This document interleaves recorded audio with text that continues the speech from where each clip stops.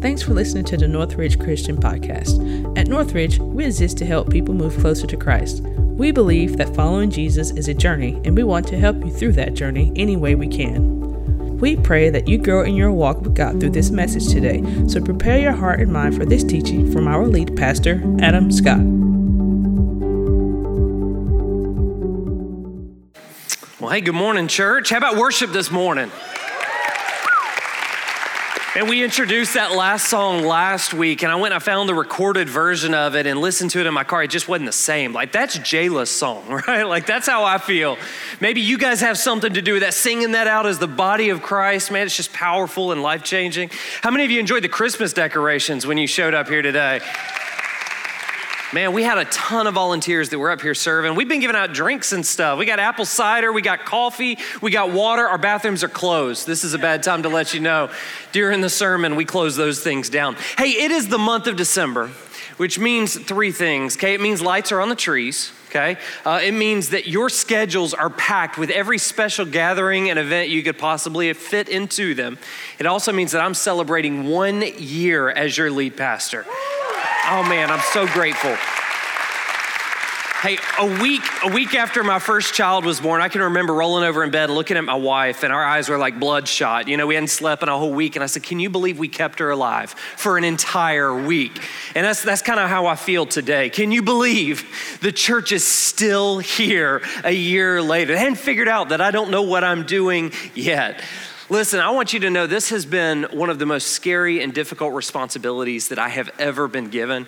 But from the bottom of my heart, it is also one of the most rewarding things that I could ever hope to be a part of. I just want to let you guys know I am so grateful for the trust that you've placed in me, for the relationships we've built together, and also the impact we get to have on this world together. And I think there are even better days ahead. God is doing an incredible thing in and through Northridge Christian Church. So thank you guys from the bottom of my heart for letting me be a part of it. Hey, one of the things that God is doing in our church right now during this season is he's enhancing our appreciation for the book of Psalms.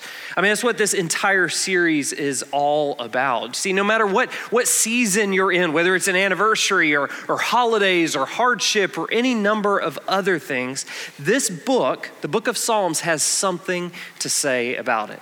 See, the songs and the poems and the prayers that we find in this book, they anticipate and they train us for every spiritual, social, and emotional condition that we face. So the more we dive into them, the more life change we experience. So today I want us to jump into Psalm chapter 114. It's only 8 verses, so we're just gonna read straight through it together. Here's what it says. When Israel came out of Egypt, Jacob from a people of foreign tongue, Judah became God's sanctuary, Israel his dominion. The sea looked and fled, the Jordan turned back, the mountains leaped like rams, the hills like lambs. Why was it, sea, that you fled? Why, Jordan, did you turn back? Why, mountains, did you leap like rams, you hills like lambs? Tremble, earth, at the presence of the Lord, at the presence of the God of Jacob, who turned the rock into a pool, the hard rock into springs of water. Listen, this is the second in a series of 6 Psalms, okay? Psalms 113 through 118 that are known as the Jewish Hallel. Okay, Hallel just simply means praise. These psalms or this series of praises, these were often sung as part of the Jewish Passover celebration. As a matter of fact, you've probably read this and skipped right over it, but in the New Testament, it says that Jesus, when he met with his disciples for the Last Supper, it says they sang together before going off to the Garden of Gethsemane. This is most likely what they gathered together to sing. You see, this portion of scripture that we're talking about today, this is a yearly reminder for the Israelite nation of God's powerful presence and all the ways that God's presence still transformed their life all the way to that point. Listen, let me tell you why this is so incredibly significant for us today. You see, as we move into this Christmas season, we're gonna be trying to remember where we placed the tree topper, okay? We're gonna be trying to remember how we set up all of the decorations. We're gonna be forced to remember why it's so important to save up money throughout the year in preparation for Christmas gifts, right? See, throughout this entire month, we're going to be desperate to remember how in the world we ever fit 3 months worth of activities into just 25 days of December leading up to Christmas. But let me tell you something, that stuff's all going to happen naturally. But the most important thing to remember is that the baby in the manger is the Lord of our lives, whose presence still changes everything. Today's sermon in a sentence is a phrase that I stole from a pastor, author, and Bible teacher named David Gusick. And this is what he says: any place God dwells, he dominates. In other words, if God is in it, it belongs to and it submits to him. Today we're going to look at Psalm 114, and we're going to dive into 3 critical areas, practical areas that submit to God's powerful presence. First one is found in the first 2 verses. Let's revisit those together. It says, when Israel came out of Egypt, Jacob from a people of a foreign tongue, Judah became God's sanctuary, Israel his dominion. Here's the first thing you need to understand about this. These 2 phrases, when Israel came out of Egypt and Jacob from a people of foreign tongue, they're just 2 ways of describing the exact same event. You see, this is talking about the great Old Testament redemption story. It's a story you're probably familiar with. See, it's a story about the Israelites who are God's people and they're enslaved in Egypt. And so what God does is he develops a leader from among them, Moses, who's going to fight for the release of God's people. Through Moses, God initiates a series of 10 plagues that ultimately break Pharaoh's resolve to maintain their captivity. As a matter of fact, the Bible tells us that Pharaoh got so desperate to get rid of the Israelite people that he sends them out with gold and silver and clothing just to be rid of the problem of God's people in his presence trying to escape. But when the Israelites become entrapped by a body of water, Pharaoh has a change of heart. And so what he does is he sends out the Egyptian armies to go recapture his workforce. All of a sudden, the Israelites find themselves between a rock and a hard place. They've got armies coming from one side. They've got a body of water at another direction. They have nowhere to turn for help except for God. What God does is he parts the waters so the Israelite nation can walk through on dry ground. The Bible tells us the Egyptian army came in after them, and God allows the water to crash down on top of them so that the people of Israel could go free. Now, what's the result of this powerful story? Well, obviously there's a freedom from oppression, right? I mean, like the nation of Israel no longer has holds, the people of Egypt no longer have holds on the nation of Israel, but the reality goes so much farther than that. You see, according to these 2 verses, all of a sudden something even bigger has changed. Judah, which represents the whole nation, it becomes the sanctuary, the dominion, the dwelling place of God. You see, Israel as a people, they become bound to the Lord. They were no longer forced into submission to an evil king. Instead, they could choose to be subjects of the living God who loves them enough to pursue them and rescue them and take up residence among them. Here's the first truth about God that still rings true for us today. God's presence dominates his people. You see, we as believers, we as Christians, we are not forced into submission against our will. But after experiencing the loving goodness and power of God who pursues us, how could we not choose to surrender our lives to him? See, I almost changed this word dominate like 4 times this week because I was scared of how that was going to sit with you. But I want you to understand fully what it means. To dominate means to have a commanding influence or to be the most important person or thing. God's pursuit of us, his willingness to dwell among us, that should dominate every area of our lives. It should transform us from the inside out. How many Billy Joel fans do we have? Anybody in the room? Okay, a few of you, okay. I don't know the first Billy Joel song. I think he sings the Macarena or something. I'm not really sure exactly what he sings. But I did read something about him this week that made me appreciate his style, okay. According to the internet, okay, you could take this to the bank. Billy Joel never sells tickets to the front rows of his concert. See, aside from wanting to beat the scalpers, he's also reached a point where he just got tired of all the bored rich people staring up at him. And so now what he does is he sells all the tickets except for the front rows. He sends his crew to the back rows so that he can find genuine fans that are excited to be there, and he upgrades their ticket so that they can sit in the very front. And when he does that, he says he does it so that there will be, and I quote, people in the front row that are really happy to be there, real fans. Can I ask you something? And I'm just going to tell you, this is going to hurt a little bit, okay? This is kind of like going to the doctor to get your shoulder popped back in place. Like, it hurts, but it's good, okay? Do you think God ever looks at the church the way Billy Joel looks at the bored rich people staring up at him from the front rows? I'm not done yet. Do you think God ever wonders why his presence no longer excites the people whose proximity to his power and goodness should stir the greatest emotions?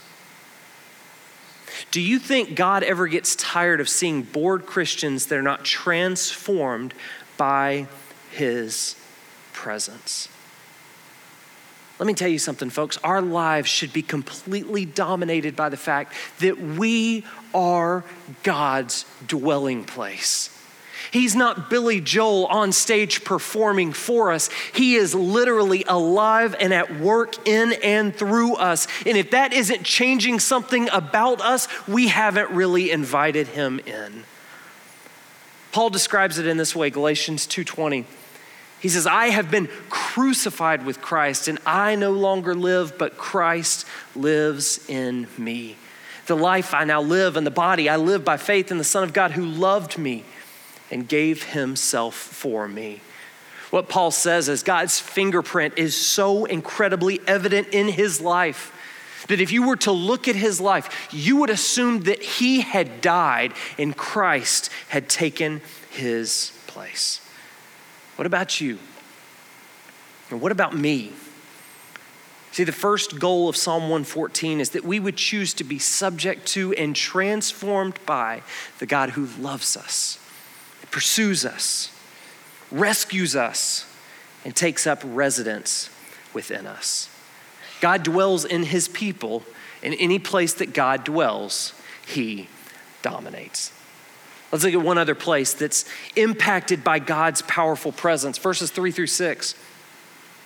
It says, the sea looked and fled. The Jordan turned back. The mountains leaped like rams. The hills like lambs. Why was it, sea, that you fled? Why, Jordan, did you turn back? Why, mountains, did you leap like rams? You hills like lambs. Listen, this section, it highlights the movability of things that appear to be fixed and settled. I mean, it highlights things that based on our worldly standards, these things are absolutely immovable. The Red Sea and the Jordan River, they're both bodies of water that submit to God's dominance in order to allow his people safe passage. See, the hills and the mountains, this refers to the earthquakes and the other supernatural things that occurred on places like Mount Sinai when God's presence was powerfully alive and at work in the presence of his people. Listen, throughout history, okay, nature, things like rivers and bodies of water and mountains and hills, these things have created barriers and obstacles for human ambition, but not to God. You see, the psalmist, he says rhetorically, he says, what causes nature to alter its disposition in the presence of God? Let me tell you something. The only reason you ask a rhetorical question is because the answer is so incredibly obvious, it could reach out and slap you in the face. Here's the obvious answer. Even nature trembles and yields in the presence of what God chooses to do. Here's the second truth about God's presence that still rings true today. God's presence dominates earth's barriers. God's presence dominates earth's barriers. That's why Jesus says in Mark chapter 11, verse 24, he says, therefore I tell you, whatever you ask for in prayer, believe that you have received it and it will be yours. You see, this verse is often mistakenly used to describe God as a magical genie who grants our every wish. That's not its purpose at all. You see, its purpose is to describe him as an all-powerful presence that cannot and will not be limited by anything on this earth. In other words, there is no mountain he cannot move. There is no river he cannot part. There is no cliff he cannot climb. There is no terrain he cannot travel. There is no distance he cannot cover. God's presence dominates, overpowers, and controls them all. Can I tell you what this means practically for us? It means that there is nothing in this world that can slow us down when God wants to move us forward. Maybe you're facing some kind of roadblock at work or at school. Maybe there's some kind of relational dynamic in your life that just feels absolutely broken and hopeless. Maybe there's a financial disaster that has stolen your joy. Maybe there's a physical limitation that has robbed your hope. Any barrier that stands against us is paralyzed by the power of God who dwells within us. Are you limited by the barriers in your life? Or are you humbly, passionately, and expectantly inviting the God of the universe to step in and do something with them? Let me tell you how we're putting this in practice this month at Northridge. Okay, during the month of December, we're asking our people who call Northridge Christian Church their home, to give sacrificially towards a focused initiative that will demonstrate our faith in God to break down the barriers of this community. You see, through this special offering that we're all going to participate in throughout the month of December, we're hoping to accomplish two different things. First thing we're going to do is we're going to bring back Serve Day. Anybody excited about that? For those of you that are new to Northridge, you don't know what Serve Day is. Essentially what we're going to do is we're going to combine our time and our energy and all of our resources together so that we can go out in this community and tackle and break down any and every obstacle and barrier in Milledgeville. That means this month's special offering is going to be used and invested in schools and in businesses and nonprofits, even in other churches, so that the people in this community will know and understand that God loves them enough to address the barriers they face in their life. The money's also going to do another thing. It's going to establish a fund to help the over 300 homeless children in Baldwin County. Let that sink in for just a minute. Over 300 homeless children that are recorded in Baldwin County. See, what we're doing is we're establishing a fund that's going to allow them to settle into a safe and permanent place to live. There is no more devastating barrier in life than a child that does not have a home. And so what we're going to do is we're going to prayerfully ask God to show up so that we can step into that situation and let them know that God loves them and we love them, and we're going to work together so that we can help them overcome this barrier that they face. See, we're praying that God's people who call Northridge Christian Church their home will help us raise $30,000 this month so that we can establish these two things. Let me tell you something. Do you know how crazy it is to set a goal of $30,000 in a month where we are overwhelmed by the financial obligations in our life? Like inflation is at an all-time high. Your shopping list is incredibly high. But here's what we believe. We believe that God is not limited by our financial context. And so we're prayerfully asking God to show up in a big way so this church will not just be a place that people gather. It'll be a place where we come together so that we can go out and we can proclaim the love of Jesus and break down barriers in this community. Here's how you can participate. You can clap for it if you want. We got one person excited about $30,000 and what we're going to do. Here's how you can participate in that. Once you've given your normal offering to support the mission and ministry of the church, stop right there. Okay, and then take anything extra that you want to give. You can go online, you can go to our giving areas and designate it for our Christmas offering.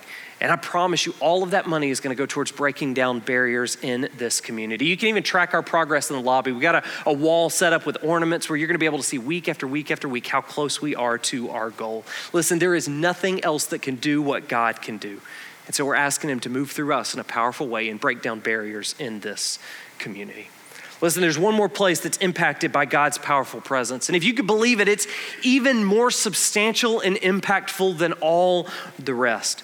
This is what it says in verse 7-8. It closes out the psalm with "Tremble, earth, at the presence of the Lord, at the presence of the God of Jacob, who turned the rock into a pool, the hard rock into springs of water."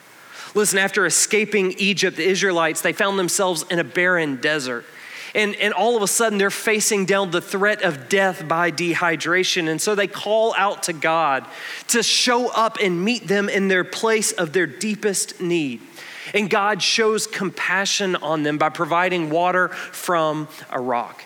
And through this one act, he proves once and for all that his presence works for and not against his people.